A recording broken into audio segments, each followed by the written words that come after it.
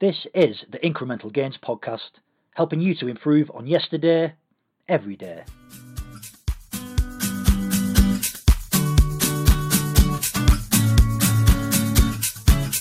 This episode is brought to you by Maximum Edge CIC. Maximum Edge CIC works alongside communities to build relationships with people and organisations to identify common concerns and help provide workshops of informal learning which will help to increase lifestyle management. For more information, go to maximumedgecic.org.uk. Good morning, everyone. Welcome to the podcast. Today I've got Dave Sheridan, Director of Max Edge and Chief Exec of Executive Solutions. Good morning, mate. How are we doing? Good morning. It sounds very posh. Thank you very much for the titles. There's that many of them. I know, yeah. There's a few that you can't mention on this podcast as well, mate. Don't worry about it. So what I want to do today is I've structured it. I want to get a bit of a brief sort of overview where you are now with both companies, yes, and sort of the work that you're doing, and then we'll look a little bit at your background, stuff that's made you the person you are today, and then we'll look into the future and what the future holds in store for you. Good. So, First of all, just tell us a little bit about who Dave Sheridan is. In coaching, people talk about journeys and God knows what, and different areas of journeys and stuff. Starting Executive Solutions. I couldn't believe I've been in teaching for 15 years, and I've worked for the Home Office, and I've done a lot around youth and community work and around specialising initially with offenders and young people. I couldn't believe that when I looked in business, the structures wasn't there. A lot of the MDs that I came across early on in exec's life, they didn't have structure.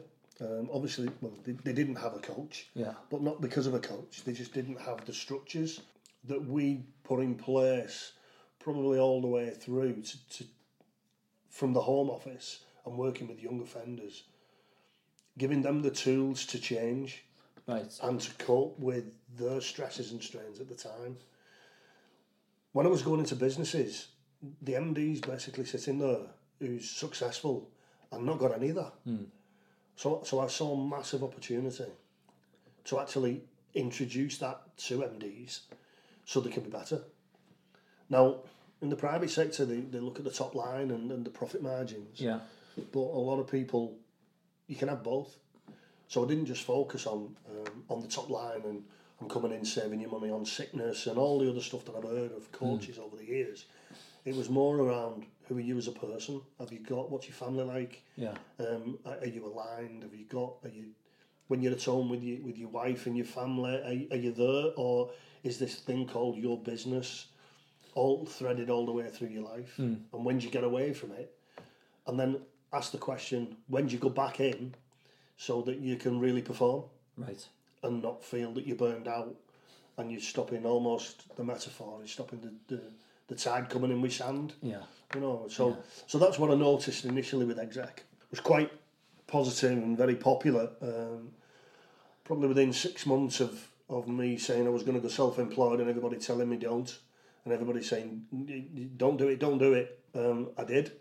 and then I got my first corporate contract, which was coaching MD, coaching group sessions around the teamwork ethic, around the reasons why people and the way people display under pressure. The MD let me in on, it was a manufacturing company, he let me in on, he'd just signed a contract that in 6 months' time they were doubling their output. Yeah. So he knew from a team leader point of view, and he knew from a lot of their cultures that staff were going to struggle. Their workload was going to go up. Yeah. They were going to take on 2 more teams. There were going to be different mixes of individuals in there. And there were going to be promotions.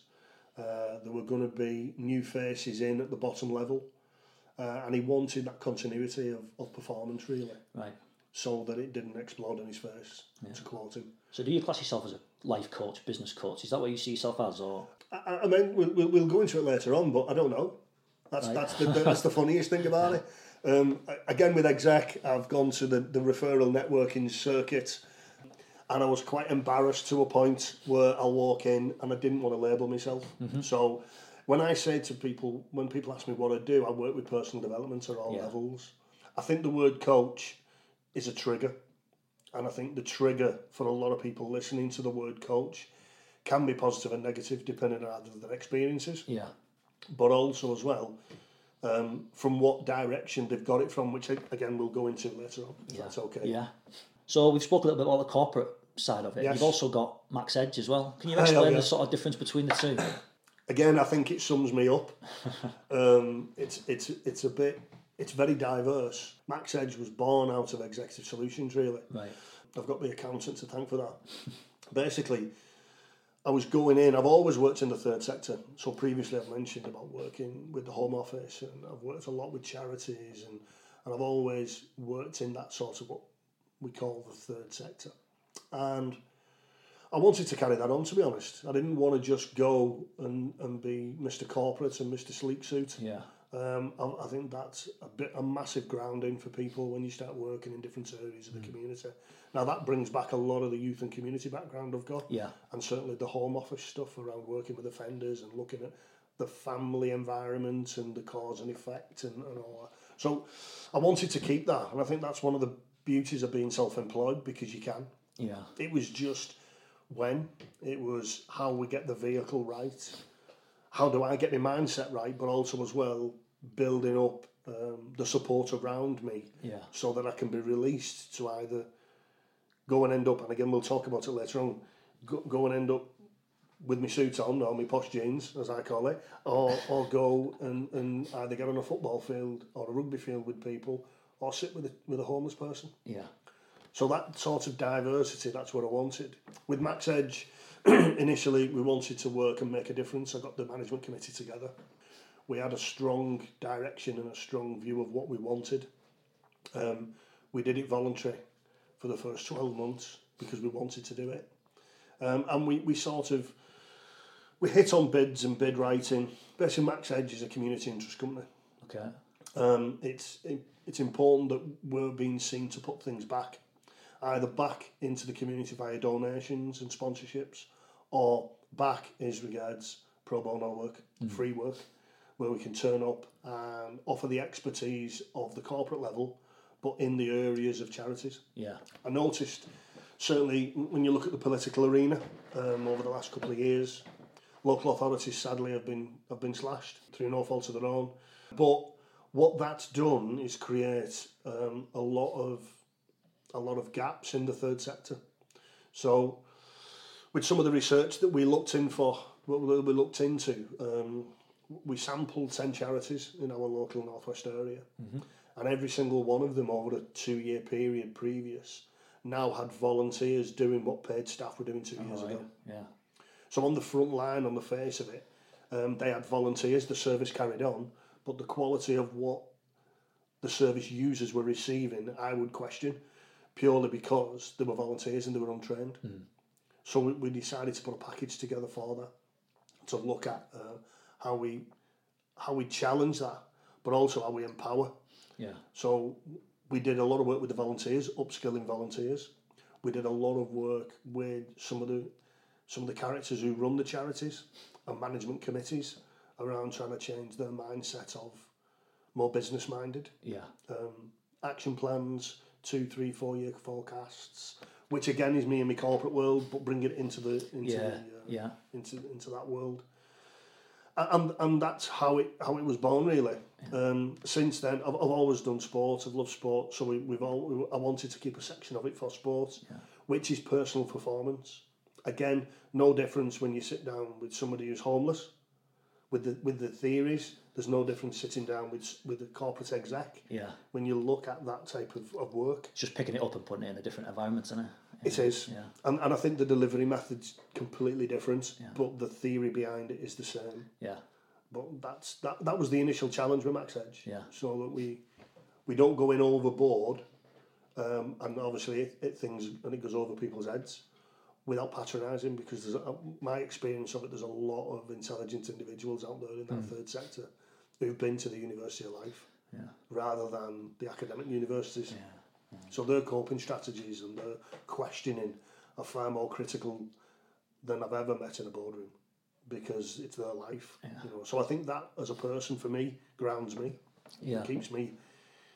gives me a balance, across the two. It's good you touched on that, actually, because I was going to get you to talk a little bit about, is there a difference between the engagement of the corporate clients and the clients when you're working for charities in the third sector? I think there's definitely more willing from Max Edge's clients, right, to welcome people in and help. There's not the ego there. Right, yeah. I think with MDs and a lot of the corporate work that I do, it's a massive step for somebody to basically sit there at the desk and go, I need help with this. Yeah. So if you've built something from scratch and it's either a high skill that you've got or it's a mixture of a high skill, qualifications, environments. Can you give us an example then? Sorry to interrupt you. Can you give us an example? Might be putting you on the spot here, but how would you break down that barrier then initially? If you go and see a corporate client and they're a little bit like their ego's in the way, they're not be willing to be coached or whatever, how would you sort of break down them barriers? I asked the question about, a lot of people talk in tenses. So a lot of people will say, when I did, I have done, or they'll speak about where I want to go and what I want to do. What I try and do is bring them back into the here and now. Right. So, and that's done purely by questioning. I think a lot of the questions that you ask, I would direct a lot of questions around sacrifice lists, around what are the personal sacrifice lists that you've got. So we know about your business and the problems you've got in your business, but how does that bleed into your life? Because you've got your business here and you want to grow. Have you got the individuals around you? Have you done a skills analysis? Do you understand what you need to do and where you need to go? But also as well, you've only got one head. So how much of it goes in there, and how much of the balance is there for when you're on your own with your family, or you're on your own for yourself? Yeah. So I think for me it is different. I suppose the short answer to your question is to question, but question in an intelligent way, which for me comes down to communication. Yeah, yeah. Have you got any sort of projects that you really feel proud of? Obviously, I know through your websites and that you are dealing with a lot of clients across both companies. Yeah, Is there anything that stands out that you particularly feel proud of, projects that you've done? I think I've got a couple. I think if you look at the most recent one would be a prison project that you can see the video on the website. That was more around me. That challenged me to change my learning materials, because a lot of the community stuff that we'd done up to then, we could go on the website and download whatever. When I sat down with HMP Walton, we couldn't do that. So there were a lot of constraints around what we could do with characters that we were going to be working with. Yeah. The group in there are veterans, and they've all got obviously very complex needs, and they all had individual needs as well. And we had to fit in with the constraints of the prison, being the prison. So that was a challenge for me. It was 14 weeks. It was about changing what I would normally deliver and how I would normally deliver, which I'm into. Yeah. I'm good. I'm okay with that. It could have fell on its bottom, but it didn't. So there was a lot of reflection, self-reflection into that project. Yeah. It wasn't just a case of churning out. Another one that I would look at for project-wise would be a company that I've worked with for probably 4 to 5 years now, on the corporate side, where they're growing, massively increasing their turnover. Not only that, they've embraced employee engagement. They've embraced the idea of the coaching, the one-to-one. The MD sits down and understands that we've all got lives, and right. His senior manager who all of a sudden grows his family ends up surviving on 3 hours sleep with a newborn baby there that he's got to go home to and put the support in place, not necessarily to be softly, but so that person can be the best they can be, really. Yeah, yeah. So they're the two areas that I look at. That prison project, for one, challenged me personally with the learning materials, but also under exec, it's the growth element, the growth accelerator sort of work, where you can see people's lives, employing people, and again, I love walking into somewhere where they say, we've just got this job, which means we're taking on 3 more people. We've just pulled this contract in. we can now employ another 4 more people, 5 Yeah. more people. That's the crossover between there and Max Edge. Yeah. If that makes sense. Yeah. So is that part of the motivation then? Is it as well a challenge of maybe having to change your learning materials or problem solving within your delivery methods to different clients, and that's part of the motivation? I think a big motivation for anybody. When you look at the theories of coaching and all that, it's basically helping people. Yeah. You know, that's what it is. It's helping people, and Yeah. it can be in different ways, in different environments, and different tools there for it. But ultimately, it's about helping people. And I think a lot of the stuff that's out there academically around coaching, it's a little bit dry when you look at the emotional element of sitting back and watching somebody flourish. Yeah. Can you give us a breakdown of a general day in your life? And I've seen your diary, and I've seen all the fluorescent pens that highlight all sorts of different criteria and that. But can you, if there is a general day in Dave Sheridan's life? Yeah. Can you give us a breakdown? I'm good with that. It's quite humorous at times, and I think that's part of I think the work that I do. You know, there's delivery methods that you can look at where when you go back to the youth work training with the red coat area where you let your personality go and you're okay with it. Whatever. I think there's definitely times in the day where I'd switch that. So let's have a look. Let's think about dragging yourself out of bed probably around 6 o'clock in the morning. Right. Or usually getting woke up by a 5-year-old, getting hit in the face with a teddy. That's usually a good way of doing it. I look at the time that I'm in control of. A lot of the times that I'm in control of is early mornings. So I'm up probably 6 o'clock average morning, and then I'll train. Right. So I'll go and train with Gaz.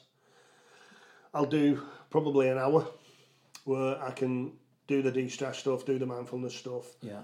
He sticks the boom music on, and I can just get away and start the day there.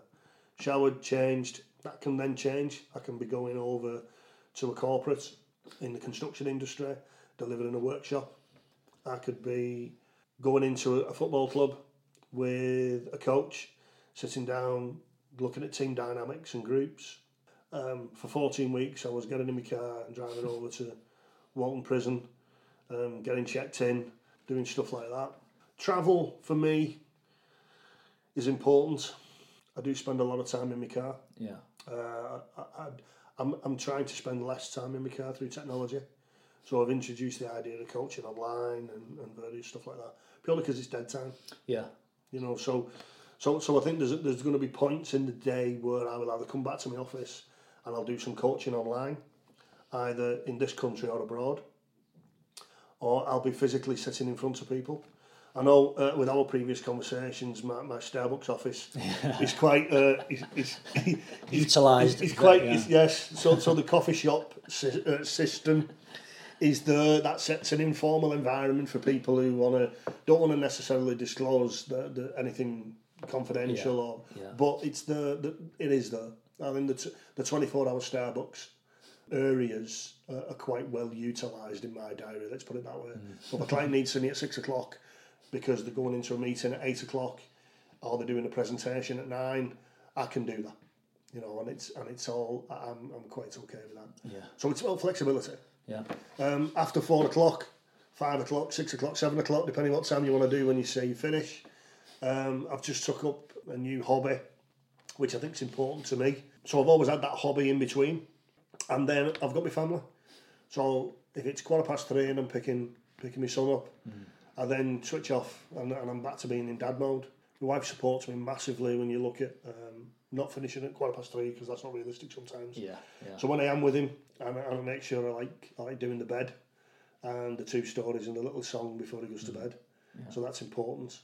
And then really, I think there's an element of relaxing then and chilling and getting away from the roles that I've done. I tend to sacrifice my Sunday evenings for planning my week. Yeah. So that I get that during the week. So I'm not sitting down at 7 o'clock in the evening thinking, right, what am I doing tomorrow? I'd do it all on a Sunday evening. Yeah. Rather than watching Paul Dark and all that stuff. You know, the things that you might be into, but I don't know. Yeah. But I'm not. Right, okay. But I think that's important to me, that time, it's time management again. Yeah. That's my sacrifice list. Yeah. Son's in bed at 7. I sit down, 2 or 3 hours. I'll do informal texts to clients, make sure everything's all right for the following week. Yeah. I'll check through some of the learning materials. I'll have a look at stuff. So I'm planning on a Sunday evening, and then I'm okay. Yeah. think you've got to have that time management, haven't you? And it's about the depth of time rather than how long you spend, the width of time. I know we've spoke about it before, but with the work ethic that you've got, you could be guilty of putting in like 12, 13 hour days, couldn't you? But you've got to separate that family time with the work time. Yes. And then it's, like you said, the depth of time. Yes. Quality of time. And I think the burnout's important. I know now, on that type of a routine, you're looking at 9 to 10, 11 weeks. Anything more than that, you end up burning out. So I plan time away. I mean, my wife's very good at that. Yeah. As regards, not necessarily away as in out the house and stuff, but just me away from the from the work environment. I'm the bloke who as soon as I finish at week, I never want to watch. So if I go out for a drink and go out for a pint with my mates, I never want to watch. So I don't even know what time it is, because that's my way of de-stressing. Yeah. All the time, day in, day out, I'm looking at, when I'm with a client, I've got to look at how long I'm with them. Then I've got to think about the car journey, factor in the traffic to the next appointment, so that you're professional and you're not 5 minutes late. So I'm the type of guy who shouldn't be 10 minutes early and sitting in my car rather than 5 minutes late. Definitely, yeah. So I think there's a lot of that. So the effect that has on me is that, and it's quite humorous this, because Katie says I'm like a puppy at times. When I've not got my watch on, I'm just walking around in the days and the weekend, and I'm just like, and she's like, are we having any lunch? What time? I haven't got a clue what time it is. So that's how it manifests itself for me. Yeah. I'll get in the car, we'll go to the beach, and I just haven't got a clue what time it is. I don't know what's going on, because that's my way of looking at it, really, and coping with it. A lot of freedom, isn't there? Not having a watch on a weekend. And it's important to me that, that I can then so-called get back on the horse Sunday evening, then I'm okay. It's that reset, isn't it? Yeah. Definitely. So we've looked at where you are now. What I want to do now is sort of look a little bit about you growing up and what sort of made you into the person who you are now. And we know you've got a sporting background with karate and rugby. Yeah. Just talk a little bit about that and what you think that gave you, making. I think a big part of me has always been the sporting environment. Didn't really, if I'm honest, get a lot out of school. Didn't really like school. It's only years later, when you take on education at degree level, that you look at what did me head in at the age of probably between 8 and 11, and probably 8 and 16 if I think about it, but more 8 and 11, is the way I was brought up. My mum would always say to me, don't do that and give me a reason. So I would always be like, it wasn't just a case of just do as I say. Yeah. Do as you're told. It was more around, don't get in that fire because you're going to get burnt and you're going to hurt yourself. And then it'll ramp up then. With my mum, it was like, don't get in that fire because you know. So, but I always had a reason for doing things. Yeah. What she instilled into me, both my mum and my dad, was you've got to, don't just do things, do them for a reason. So when I went to school and somebody said to me, don't talk, and I go, well, why? And they go, because I said. It's not what you do here. They wouldn't tell me why, really. Didn't explain why, which frustrated me. Don't go down that corridor. You know, it's like, you can't go down that corridor. They never explained why. Later on, I understood why, because it was like, it was a science corridor, there might have been chemicals around. Yeah. You're okay with that. But actually me going, no, don't go down that, that's a challenge then. So I was one of the ones who'd run down the corridor. We used to call it Death Valley. But that's the mischievousness and the challenging bit in me that was born out of frustration, I think, more than anything. So the school environment didn't really suit me. And then I went to a display one day at a local field day and seen a karate display. So a lot of blokes in pyjamas breaking wood. And I was like, oh, that's good, I enjoyed that. That was all right. I turned up probably at the age of 11, and found a skill that I never thought I had. I was getting praise for something that I was getting told off for at school, if that makes sense. Yeah. And then round about the same age, boundless amount of energy, sitting in a classroom wasn't good for me. And so I started rugby as well. So started under 11s, but I started 12 months younger. Mm-hmm. So I think that side of me, I've always been around individuals offering advice in a sporting environment that I pulled from, and I could see in my own life, all the way through to probably excelling at the martial arts and doing all the stuff that I've done. But I think that is the main influence in me when you look at both male and female characters I've had around me who have given me meaning in life. Have a look at this, Dave. Try this, Dave. What are the benefits of this, Dave? Those critical questions of why you do things that not everybody goes through. rather than somebody telling you to do something with no depth and going, well, because I said. Yeah. You know what I mean? Yeah. So it's like, another example in my working life has always been health and safety. You know what I mean? In an education establishment, they'll say, don't do that. Why is that? Health and safety. When you dig a bit deeper, then you're being a little bit challenging and going, well, can you tell me what part of health and safety? More majority of people can't, because they just say health and safety. Yeah. That's just one humorous example. You know what I mean? Of triggers and things people will say in the working life that they don't realise that they're affecting other people by the lack of thought and lack of direction. Yeah. Just because it suits me, because it's easy. Does that make sense? Yeah, definitely, yeah. It comes with like understanding it as well, doesn't it? So the person who's, go back to the health and safety example, but to me, you've got to understand, if you're giving people instruction or giving people, not orders necessarily, but telling people what to do, you've got to understand the reasons why first, haven't you? And if, a big part of early stuff when I first started competing, my instructor always said to me, you're not going competing and beating somebody else. You're competing and battling against yourself. Yeah. So if you don't win, it's your fault. So the single sport area that I've always done is, if you get it wrong, you can't complain because you got it wrong. Yeah. With the team sport ethic, and that's where I've got two elements of it. There's always somebody else to blame in the team ethic thing about you didn't do that tackle, or you didn't push, or you didn't do this or whatever. So the individual team thing that I've done, I think, gave me the really strong foundation for thinking. Yeah. And being tactically thinking. So if you're going into a competition, you've got somebody with long legs, they're going to use the long legs. So therefore you cut the legs off, and how do you cut the legs off? Yeah. And I don't mean cut the legs off like literally, but you fight them closer in, but then you cope with the hands, which is fine, but you know why you're coping with the hands, you're cutting the legs off. There's a thought process in there that people don't necessarily know when they're watching. Mm-hmm. They don't necessarily see it when they're watching. I know I'm like that as a coach. So let's go back to that prison project. I know people listening to that video won't understand everything that went on in the background to make that a success because of the changes that we had to make with all the learning material. So I don't see any difference. It's going into a competition, probably competing from 10:30 in the morning till 6 o'clock at night through to the finals, and needing to change my fighting techniques in order to fit the opponent, if that makes sense. Yeah, definitely. And the better you get at it, the longer you stay in your competitions. Yeah. I still do that with my work, and I think that's where it comes from when you say, they're the massive influences in me. Yeah. From all the way through from beginning with the martial arts stuff, definitely. Yeah. So when you had your own club, did you think was you already teaching at that point? Or? I was teaching. I was probably teaching from the age of 14. Really, it was weird. And again, that's where it comes from. Where the social nerves of standing up and talking in front of class, even. Yeah. I'd been doing it 2 years. So I'd started off with teaching beginners, and I'd started off with teaching some of the Dan grades and the brown belts and the black belts that I was training. So, and again, that's what I mean about the different environments, how it's filtered through.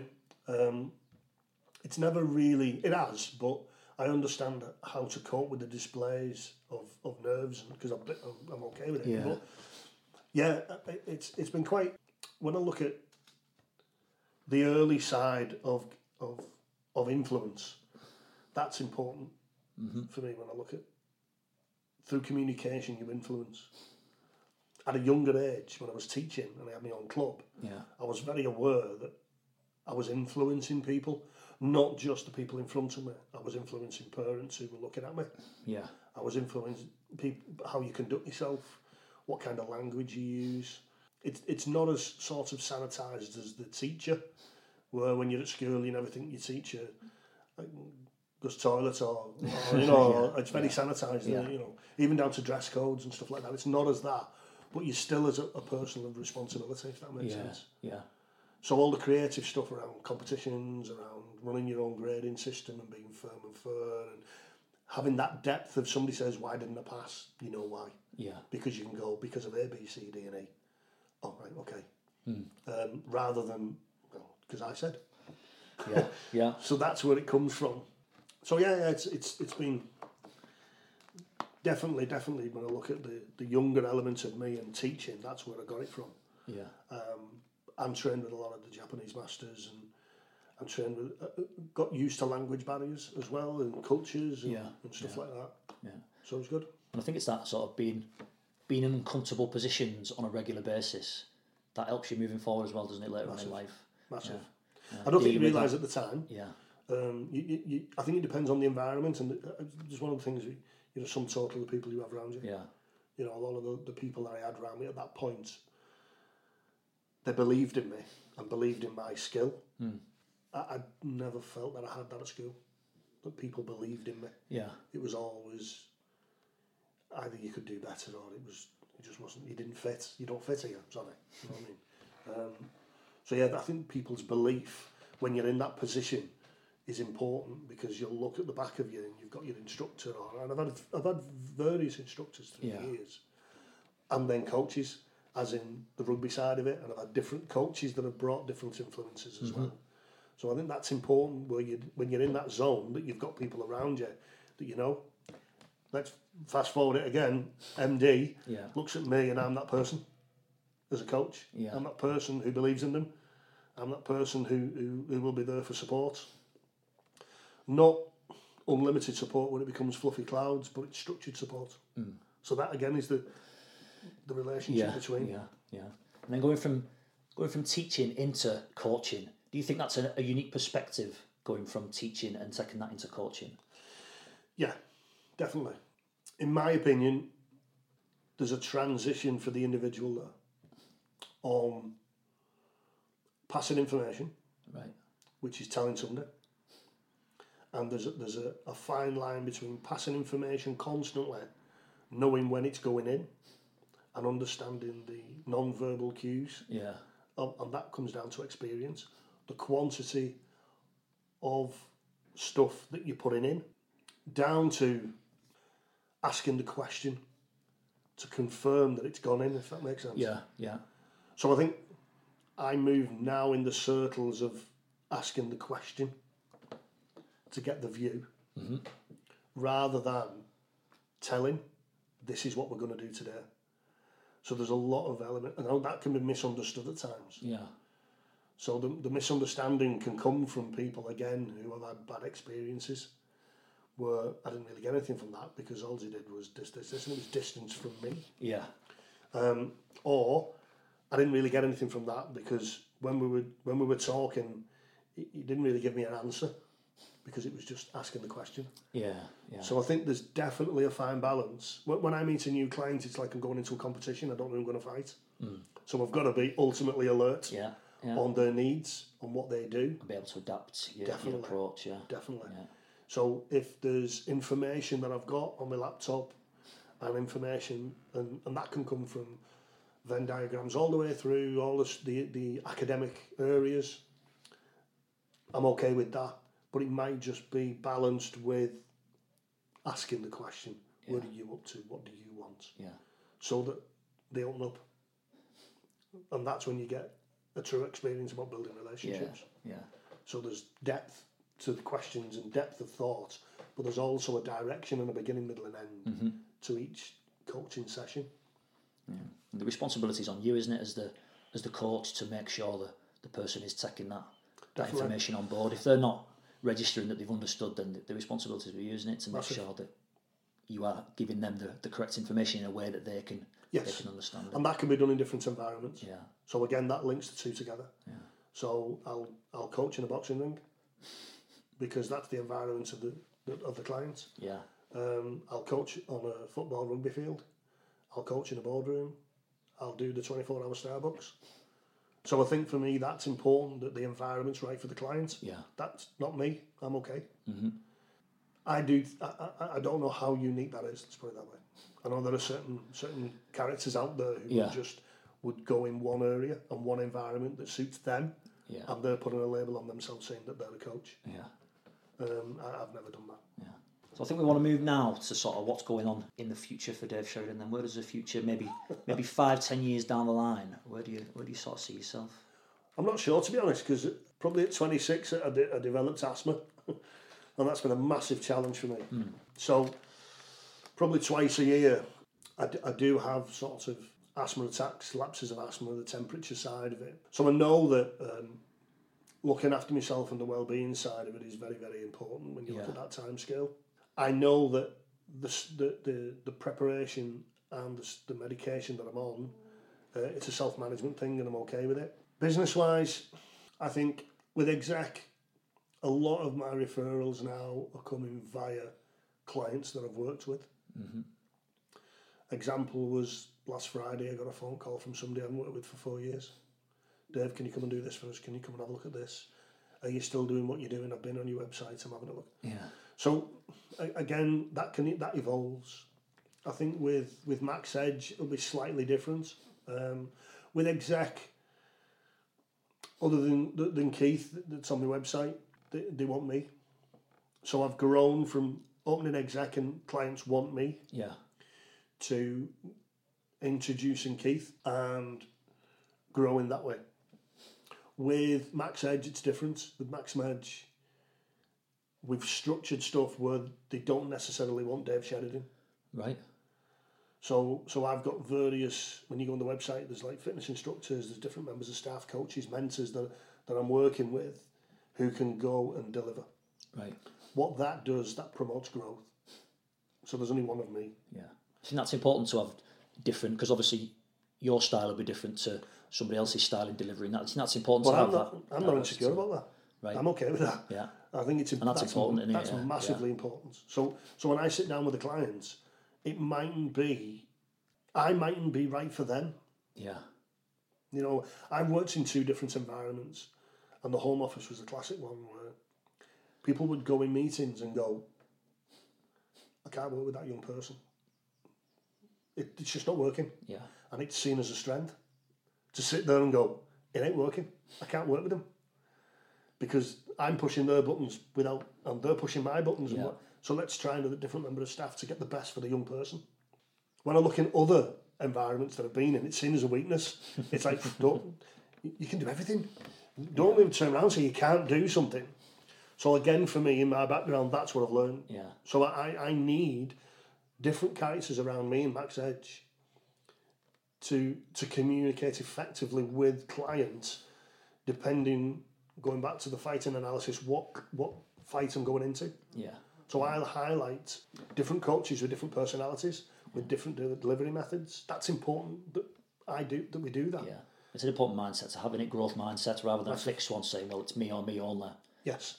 Well, what you end up doing there from a business point of view is you put a cap on your earnings, to be honest. You know, you put a cap on your earnings. There's only so much you can do in a day. There's so many days in a week. And rather than doing 14-hour shifts, if you're pulling... But again, you're helping people. Yeah.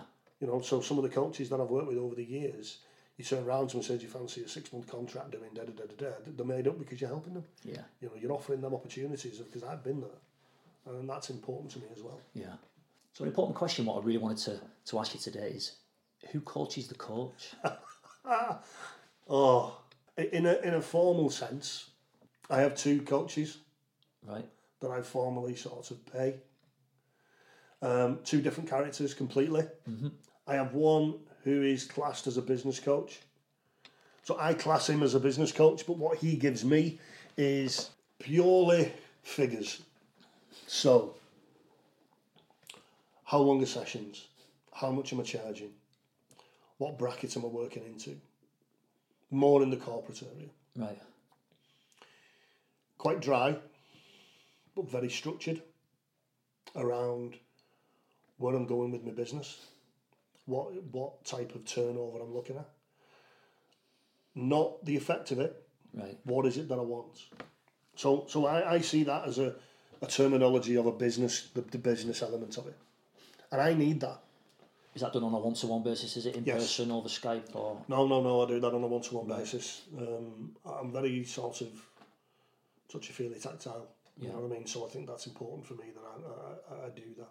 I have also got another coach that I work with purely on lifestyle. So she sits there and says to me, "How's the family? Are you spending too much time at work? Yeah. All these sessions that you're doing, are they balanced for you? Is your pricing structure fitting your individual need? So can you sit down with somebody who's only got 25 quid and coach them and be in the zone with it? Or are you going to go, no, I can't do that because I need to earn, I've got to be having a mortgage and I've got to have this and I've got to have that." Equally, are you going to base your business around that 25 quid client? So that's a completely different coaching method. Yeah. I get asked really it's like both ends of the spectrum, isn't it? Massive. One's like almost logical, very objective. The other side's the holistic, subjective type approach. Yeah. Yes, and I've found that as I've grown exec and I've opened Max Edge, that I need both those perspectives usually once a quarter. Yeah. And then what I'll do, I'll take myself off with my wellies and whatever quietly for half a day on my own. Yeah. And I'll reflect. I'll reflect. I also have a couple of mentors that I bounce off, and I think that I use the mentors, the people I'm speaking about, more around creativity, to stimulate that creativity. Yeah. They're from different walks of life. They've not all got a badge. They're not. They've been to. A lot of them I've known them a long time. They just give you that unique perspective, outside the box thinking, that kind of thing. Yes, and I think as well, going back to that question you just asked, what do you want to be in 5-10 years? When I say I don't know, I've got to ask me what. Yeah. That's where they come in. They're invaluable. So I get asked the question again: how big do you want Max Edge to go? What different areas do you want to move into? Do you want to move into elderly care? Do you want to move into disabilities? Do you want to move into young people? Do you want to have all the charities? And that, again, ends up going off like a bottle of pop in my head. Yeah. The corporate element. Do you want to stick with these 2 or 3 corporates? Do you want to move on? Do you want to be looking at higher, bigger banks, finance? Yeah. How do you get into that? What do you want to do? So there's an element of creativity that's probably 3 to 6 months in front with those people. Right. And then I'll sit down with me cold, harsh, and they won't mind me saying he's cold and harsh, me cold, harsh business coach, he'll go, yeah, but what are you going to charge them? Will that for your mortgage? Will that be okay with that? Will that be okay with that? Yeah. And then I'll sit down with my life coach and go, well, how's Katie going to feel with that and your son? Will you still going to get your weekends? Are you going to change that and work that through? Yeah. Does that make sense? Yeah. Coming across, it's almost like a triangle. Yeah. It's that ecology check in it, so make sure all your decisions to do your work fit in with your wife, your spouse, your kids, your environment, your friends, your family. Yes. So it's not just them goals for yourself. You need to address, don't you, how they fit in with everything else that goes on in your life. Yes, and I think the pressure side of it as well. Looking at coping with pressures, making sure you're aligned, you've got your head and your body in the same place. Yeah. So when I am in work, I'm in work. Yeah. If I'm in Max Edge or exec, when I'm in work, I'm in work. Yeah. And when I'm at home, and I'm Dave. So in each different situation, you're present, aren't you? You're in that. You're not thinking about what you're going on to. If you sat with a client, you're with that client, aren't you? You're in that moment for however long you need to be. Yeah. And the same as when you're with your wife and kid, you're in that moment with them. Yes. That depth of time, like we spoke about before. Definitely, yeah. As well as the coaches, I know we're both massive readers, aren't we, of all sorts of different unique subjects, shall we say. What are some of the books that have helped you along the way, or books that you'd recommend? I've thought about this, and I think, again, purely because of the time in my life that I was at, I started reading Dan Millman. Dan Millman, for me, The Peaceful Warrior and that series of books, it was a personal period of time where, sadly, my dad was ill. And during that trilogy of books, he sadly passed away. Right. So I think I got a lot from that area. And I think as well it confirmed about that living in the moment thing, and it's very informally written. It's not academically dry, if that makes sense. I know me and you have both read books that are potentially looked at and go a little bit academically dry. Yeah. But it's almost like light reading, but you've got to look into it and see the meaning of it. The deeper side. The deeper side of it, yeah, definitely. So that's one the series of books that I'd recommend. Any other books that come to mind? I've done a couple of Jeff Thompson books. Right. Started off relationship with Jeff Thompson, reading wise, with the Watch My Back, with the Just explain a little bit about who Jeff Thompson is. Jeff Thompson's a martial artist, very well known martial artist in the areas. His story is to be an author, and he was one of the first ones to pressure test the martial arts. Yeah, all the different techniques, whether they actually worked for real. Yes. So when you read his book and working in a factory and doing what he was doing, he wanted to be an author. I think writing a novel on the back of a notebook is understanding from his point of view that he is an author. Yeah. People will confirm it, but you've got to know first that you are. So there was that element of it. Again, that there was synergy with me with that, with the confrontation and the martial arts bit and whatever. But for me, yeah, there's the fear, coping with fear, the theories behind coping with fear. Yeah. And there was one. He has a fear is the friend of exceptional people. Yes, yes. It's all right saying it. It's different doing it. Yeah. And I think that again comes from having the people around you to get you through it. But one that sticks in my head is the elephant and the twig. Right. Yeah. Which is a metaphor for how people sort of train elephants. Yeah. They tie them to a twig, and as a young person, and they've got them barriers still there, haven't they, when they get older? Yeah. So the perception is that X amount of ton elephants you can control with a stick in the ground, because it just stops. Then you go back to the metaphor of what is your stick in the ground, what stops you, you know what I mean. So that was quite good for me. No, good set of books then. Yeah, good. So what would be the best advice you've ever been told, then, or best advice you've ever been given? Whether that be by the people who you utilise as coaches, whether it's something you've read, or whether it's growing up.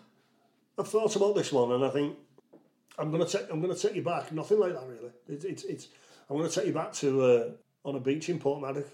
Right. 1 April. My birthday's in April, so when we used to do big courses on Black Rock Sands in Portmaddock, and the lads that were from Sheffield, from Birmingham, we all used to come together and do courses, and there'd be 180, 200 people on the courses, and we used to train on the beach and in the sea and do all the stuff, and you're going back 20 odd years now. Right. It's quite funny really, because the instructor at the time, John Flair, was a very intelligent man. I learnt a lot from John, and I was only a young guy then. Mm-hmm. With my birthday being in April, they just loved throwing me at sea, which was funny. So it was all let's get hold of Dave and throw him at sea, and that's his birthday present from us. So every year on my birthday, I got thrown in the sea at Black Rock Sands. But one of the training sessions in the morning, we had an advanced session that was third dan and above, third black belt and above, and there was 10 of us in there. We were all the instructors. And John basically just shouted to us to just lie down on the sand. So we ended up lying down on our backs, and he just said, "Open your eyes quick. What do you see?" And I'm like, I'm looking, it's clouds there, obviously. Look at clouds. But his main point that has stuck with me for a long time is there was a plane going across, leaving a vapour trail, and he said, "What do you see about that?" And we had various questions and answers through it. And we're all lying, must have been really good to look at, because we're all lying on our backs, looking up. And he was like, we were going into an arena where we were growing as clubs. And his metaphor for it was success. You know, and he said, the plane, everybody sees the plane. Everybody sees the vision flying forward. Yeah. Just be careful of the vapour trail. And in his head, the vapour trail were all the hangers-on, all the people who wanted to be, all the characters who came out the woodwork who wanted to come and watch you if you were competing, rather than get in and compete with you. And that stuck with me, that really. His metaphor that morning stuck with me for a long time around success. I'll go into a corporate client now, and I look at the client as the plane. Mm-hmm. And then I'll look at the vapour trail around them. Right. And they'll have vapour trails. And they'll be characters. So how do you manage that? Is it a case of, I don't know, delete numbers from your phone, cut people off from who's not maybe being constructive to you, or I think do you manage that? It's very, very difficult. I know I've been, personally myself, and I don't mind saying it on this podcast, I've come unstuck with it. Mm-hmm. Because I think as people go back to the rugby days when you were winning. Everybody, you go out on a Saturday night with the lads and there was vapor trails everywhere. There was the characters who wanted to be stood at the side of you or whatever because you just won a Lancashire Cup final or whatever. When I went into the competing on the individual sport, I challenged myself to a point where I'd never take anybody with me. I'd just go and compete. Right. I'd go to a competition. I'd either come back with a trophy or whatever, and I'd show it to my mum and dad. I've always done that. But I wouldn't have the vapor trail around me. Yeah. I think as my business has grown, I'm aware of that people's perceptions of how they see people's success.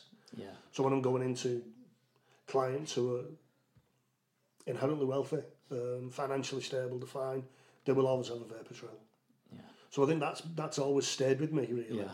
And I'm always very conscious now of when I'm doing seminars or when we're doing workshops or if I'm going meeting a new client, I'm aware of either the vapor trail around them or potentially the vapor trail, what they think is around me. Yeah. Which looks at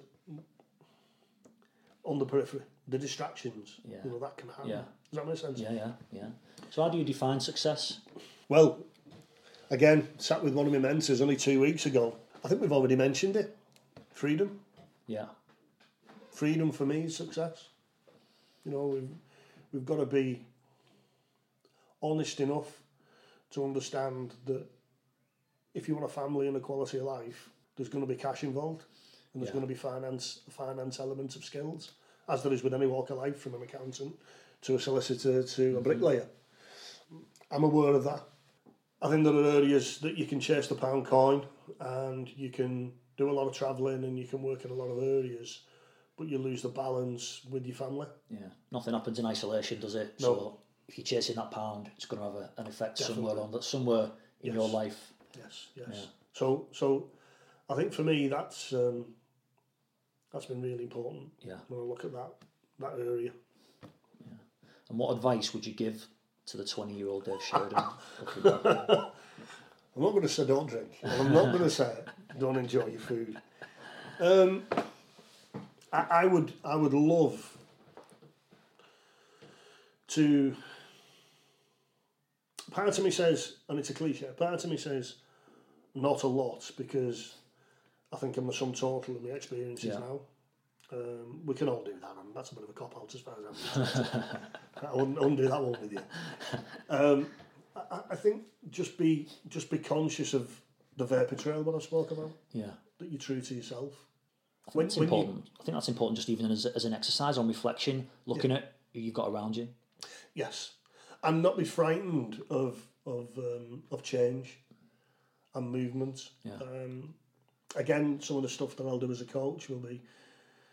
There are reasons why people in your past are not in your future. There's nothing wrong with it. You can outgrow people. You can outgrow situations.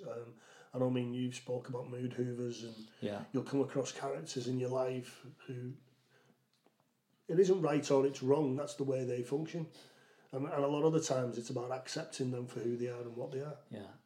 Without them being sick all over you. And I think a lot of the times with coaching, there's an element of that where you need to put it in your life. And you need to look at the people around you. I've learned so much in the last 10 years where I've been self-employed. Yeah. Around the focus, yes, around the finance element, but also around the vapor trail as well. Yeah. Quite weirdly, I've got a lot less people around me now than I had when I was employed. Yeah. For the better or for the worse? For the better. For the better. For the better. Because I choose to have people around me now, whereas when you're employed, you don't. Yeah.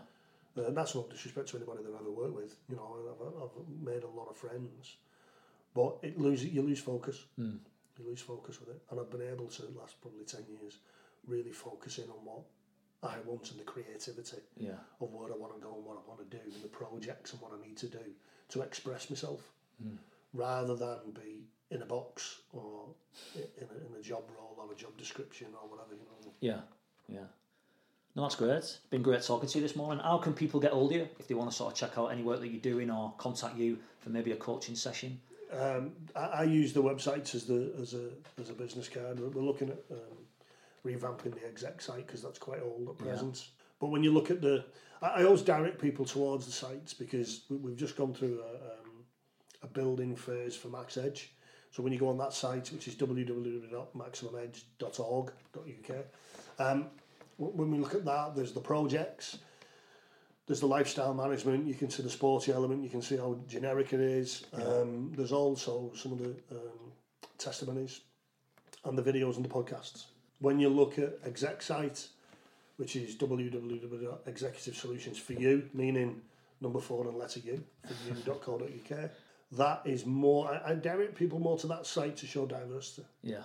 So you look at the testimonies on there go from people who have worked in banks and finances, through to prison officers, through to writers, through to various different bonkers areas that I look at that I've worked with, which shows where you're taking the skill. Yeah. When you put the two together, if you were going to look at them both as a book, one page either side, I would always ask the question, is it the same guy behind it all?